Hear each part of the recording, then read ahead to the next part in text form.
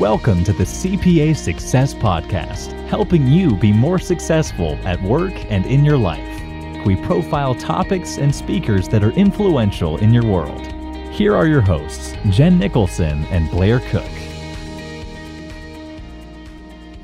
Welcome back to the CPA Success Podcast. I'm Blair Cook. And I'm Jen Nicholson. Today we have with us Jennifer Gervais-Keane. She is an award-winning professional coach who helps organizations solve problems through coaching, facilitation, and learning and development. She works in partnership with her clients to figure out the best, most cost-effective, and sustainable ways of moving their people and their businesses forward. In today's podcast, we talk about the importance of developing a learning culture and some tips on how to create it. Let's listen in. We're so excited today to be here with Jennifer Gervais-Keane. Jennifer is a leading coach, management consultant, facilitator, professional speaker, organizational change and learning and development, optimizing culture, all kinds of those great things that we all need to get better at as CPAs. Thanks for joining us today. Thank you. Thanks for having me. So today we're going to talk about how do you build a learning culture, something that is everybody wants to attain, but is not so easy to actually implement. I think to back up a little bit, one of the reasons why you would want to build a learning culture is really two things from where I sit. One is that one of the key reasons that people stay with companies today is because they have opportunities for learning and development progression, whether it's in their actual job or whether they're making a lateral move or whatever it is, especially when we look at some of our younger workforce. So that is more of a millennial type of thing? Yeah, but it's still important to some of the older workers as well, I would say. It's just that it's definitely moved up the list. You know, maybe 5-10 years ago, it was maybe number 7 in importance. And today it's probably sitting around number 3. Wow. Right. So it's become a lot more important to people. What's number 1? Usually it's a mix of culture and actual, opportunity. Right. One of the reasons why people leave organizations today is the lack of opportunity. So a learning organization is great to have. If you don't have much of a career ladder, because a lot of organizations are much flatter than they used to be, you can hang on to people because you're actually giving them learning opportunities that they'll be able to use elsewhere. Right. Great. So this stuff is obviously extremely important then for organizations to get good at if they want to. Well, and the other reason that it's critical is that if you aren't developing your employees, from where I sit, you're hooped. You've got no innovation, no adaptation, no flexibility. You can't be an organization in our world today and stay stagnant and survive, right? It's very, very difficult to do that. So actually having a culture that is focused on learning and development, but doing it in the right way, so aligned to the strategic objectives, aligned to where the organization wants and needs to go to stay competitive, is really where you want to have your underlying learning culture supporting that.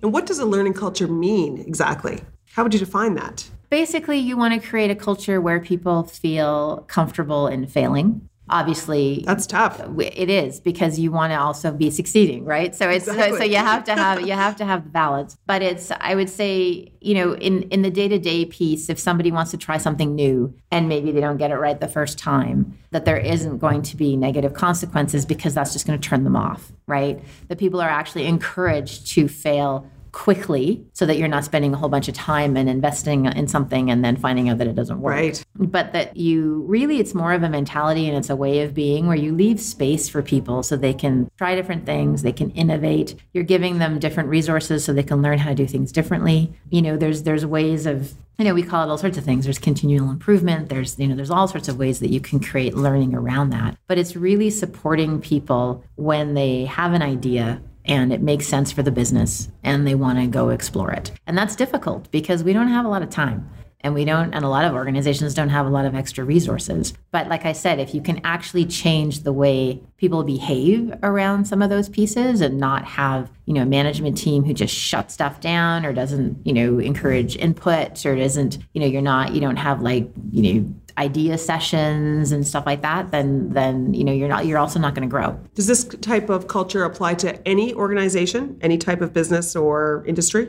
I would say so, yeah. I mean, it's like I said, there's an awful lot of change going on right now in all areas of business, right? And the learning piece may not even be around your core business. It could be developing different revenue streams. If you're not, if you're a non-for-profit as opposed to a profit, it could be looking at different ways of attracting donors. It could be looking, right? Like there's so many different things we can do here. And I think where we get stuck is when we talk about learning cultures, people automatically go to like formal training. Right. That's not what I'm talking about. Yeah. Right. It's a whole atmosphere of just openness and innovation and being able to talk about stuff and being able to challenge ideas when they're not working, right? Whereas opposed to in some companies, when something's too far down the track, people just keep their mouths shut because it's safer, right? We've seen that happen.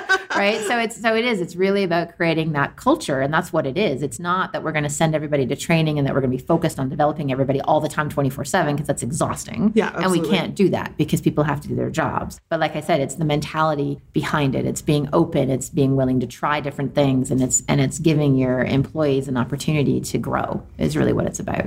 And how does an organization develop this culture when they have limited resources, time limitations? Yeah. So again, it's not based on, formal learning. And I would say that learning and development in organizations is undergoing a great change right now. It was really funny when we hit the e-learning phase. It was all about e-learning. And e-learning is not. It's over. It was a phase. E-learning is over. And so it was just no, it's not over. But it's being part of a blended approach now. So, but it was funny because when e-learning showed up, boom, it was the solution. Yeah. Right. We could train employees. It was not expensive. They didn't have to be going on site. They could do it from their desk, whatever. And then we discovered, especially for certain topics, like for everything that I do around behavioral things, e-learning is not effective. And so, but a blend of e-learning, face-to-face, what have you, when you look at, training, and also getting out of like the full day workshops, people don't have time for that. Right. They don't have time for it. So, and when you look at the neuroscience behind how adults learn and the psychology that's been around for decades, is that, we do much better doing 1 hour and then going off and doing our thing and doing that hour within our actual work environment, not going off site. And just like these small changes that don't require a lot of expense. So how do you do that? How do you implement, do you actually go into a workplace and do hour-long sessions? Is that kind of how that would work? Yeah, well, it depends on what's logistically possible, right? So when you're working with remote teams and they're all coming to the same place, it's kind of hard to do a 2-hour session because of the expenses. But where I can, what I've been doing, so for example, around leadership training is very much behavioral based. Right. It's experiential. People have to go out and actually do it. They have to try it. And then they have to come back and debrief and figure out what worked and what didn't, right? So the best way I've found, and I'm still tweaking it every time, is you do 90 minutes to 2 hours on a particular topic, and then they go off. And during that week, they are implementing what they learned. So if you're teaching them about coaching skills, they're having coaching conversations. If you're talking about, conflict resolution, they're trying on different styles as they go through their week kind of thing. Then you meet with them the following week and you debrief on what they did and how it worked. And then you do a new topic. And then so it's a continual learning phase. And in between the sessions, you're like sending out articles and they've got TED Talks to watch. And it's top of mind for like a 10 to 12 week period. And would this be a one-on-one type program, like a coaching program that you would do, or this would be in a group setting? This would be in a group setting because usually what we find is we usually have at least, anywhere from 4 to 10 individuals who are kind of at the same level. So we can do up and coming leaders, we can do senior leaders, right? So you get them together because the ripple effect of that is that we get a stronger cohort. Right. Because if they're in the group together and it's a safe space, you get to have conversations about the things that aren't working. And you actually get to have people thinking of things in a different way and learning about each other. So we can have like the team aspect of it, right? And then what we have is what I do is I don't do anything that's not sustainable. So if we have, 10 weeks of, call it training or what have you, then we either have quarterly sessions afterwards every 3 months to make sure that the stuff doesn't get dropped. Because what usually happens in training is that people walk away and they get busy and it gets forgotten, right? And then with certain individuals and maybe with the whole group, depending on what the company wants. So for example, I was just doing this with a small tech firm. We have our 10 sessions, and then each individual in the group is getting 2 one-on-one coaching sessions in the 2 months that follow. And then we're going to have the quarterly group meeting. And then we're going to go into a longer term sustainability piece. And basically it keeps things top of mind.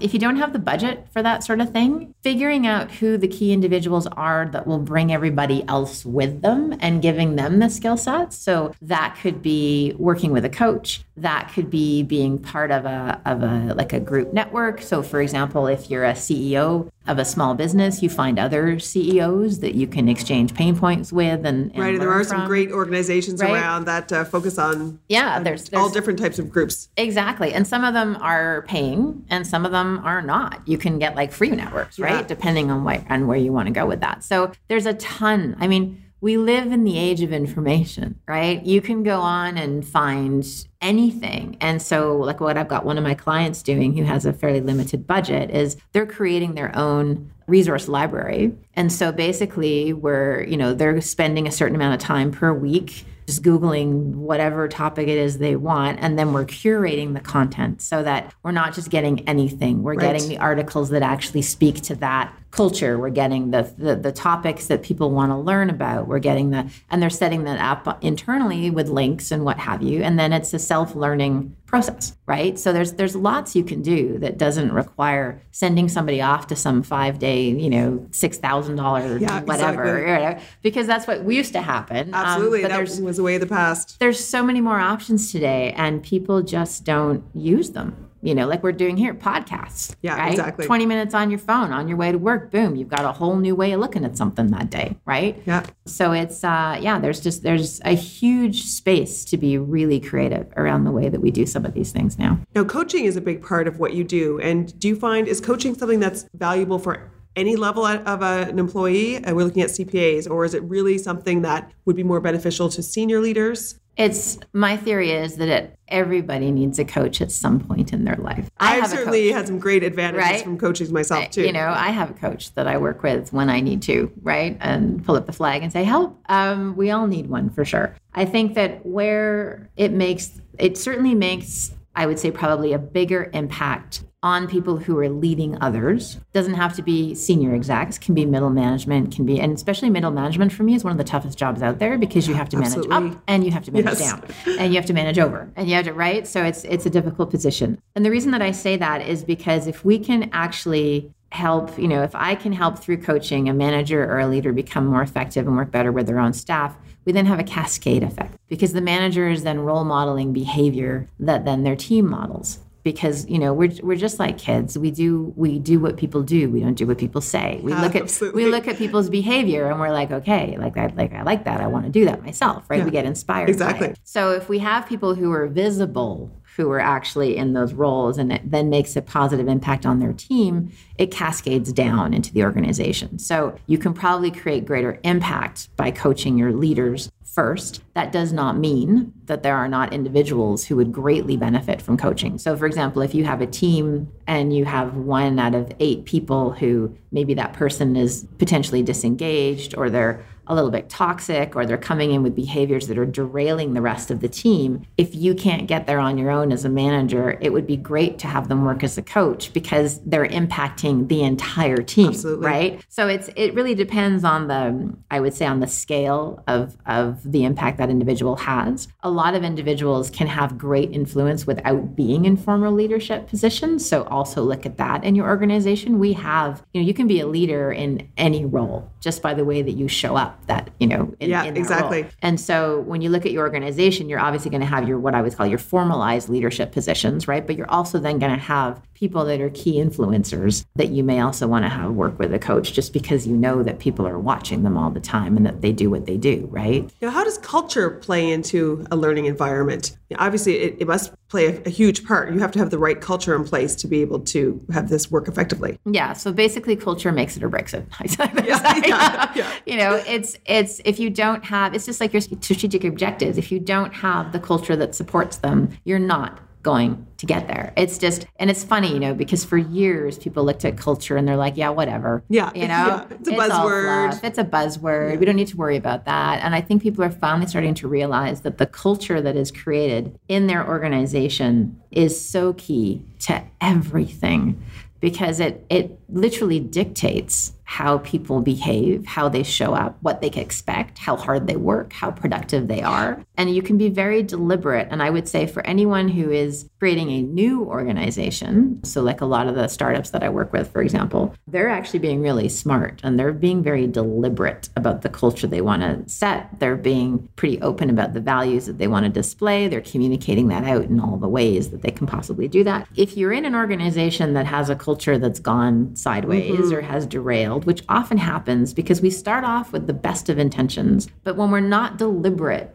about maintaining our culture, it slips away from us and we don't even notice. And we just need a couple of individuals who maybe aren't exactly what we should have had or needed in that particular moment. And then things start to sort of slide. And then as humans, we're so much more prone to attach ourselves to the negative than we are to the positive, that then it just gets easy, right? And it's just easier to complain about everything than it is to actually fix it. So how do you change that? How do you change culture? I mean, that's a sort of like the $1 million question, I guess. You know, it's doable. It takes a massive amount of effort and energy, because if you're changing your culture, basically what you have to do is deconstruct it to reconstruct it. I would suggest strongly that you have external help who can come in and have a fresh pair of eyes and basically tell you straight up what you need to be doing. But you also need a lot of internal support. If you don't have your senior management behind a cultural change, you're not going to do it, right? No. It's not going to happen. But it is doable. It takes time. And I think that's where a lot of people get tripped up is, I work with organizations. I used to do a couple of years ago a lot of work with like toxic teams and turn those kinds of cultures around. And I don't think people realize that, it may take 4 to 6 months under a poor or missuited leader to bring things to a place where the morale is really low and people are no longer really producing, right? And, it's probably going to take 1.5 years to turn that around. Wow. It's a long, right? It's a long time because you've broken trust. People are skeptical. They're not going to believe that that's what you're going to do. And especially if you've been in an organization that has promised time and time and time again that this time's going to be different, nobody's listening anymore, right? So those are probably the long-term ones, are probably the hardest ones to turn around. And sometimes it's tempting to just kind of, just start over, like just start at zero. But you've probably got good people in there that are not able to really be who they are because the culture has shaped that, right? So yeah, it's tough. It's doable. It's absolutely doable, but you need a lot of time, energy, and the will. Like you need to have people that want to make that happen. And does it often, I would think, involve some people shifting as well? So you've got to change up. Yeah. I mean, we did a huge cultural shift in an organization I worked with a couple of years ago, and we had a management team of 16. And we had, I would say, by the time we went through a whole trust build, we had people that were so disengaged. We basically, out of the 16 management team, we were able to have 13 that actually came around and were on board. Now, I still think that about 3 of that 13 were just giving it lip service. Oh, yeah, exactly. They want to keep their job. But we had 10 that were completely committed. And when you have that, you have people that are going to drive it, right? Yeah. And unfortunately, we had 3 that had to go. Yeah. Because they just would, they wouldn't get on the bus, right? They just would not go there. And it's like, you know what? This is where we're going. And those are tough decisions to make. And sometimes I think that people avoid the whole cultural restruct because it is going to be that hard. Yeah, it's icky and it's painful and it's Yeah. And it's hard to do, but I mean the best thing to do is not to get there in the first place. Exactly. So having the right culture in the first place. Right. Well, and that's paying attention. That's paying attention to your people, making sure you're bringing in the right people, make sure that your leaders have actual leadership skills. Where a lot of this culture was created, like I said, it wasn't created by deliberately, poor or evil people. No, that's not what happens, right? But what does happen is we often, especially in long-standing businesses, we often put people into management roles that should not be there. Yeah, and that's a common problem sort of in the CPA world, because you may be a good technical accountant, but not necessarily have leadership skills. Absolutely. But because you've been around for a while, you get promoted. And people don't know what to do with you. Exactly. They want to recognize your good service and the fact that you've been really good at your job. And sometimes they can't find somebody for that job. So they're like, okay, we'll promote internally, which is great. It's a great idea and you need to do it. If you are promoting someone into a management role who has never led people before, get them a coach. Absolutely. Right? Because in the companies where I've been brought in to support new technical leaders is sort of how I call them, it's worked really well because they don't know what they don't know. And if they're willing to learn, and that's the biggest thing, is you can promote anybody to a management role, but they need to be willing to learn and potentially change how they communicate with people. If they don't want to go there, then you're not going to get them there, right? Coaching can be very effective, but the person being coached needs to be receptive to the coaching. Otherwise, they have to really want it.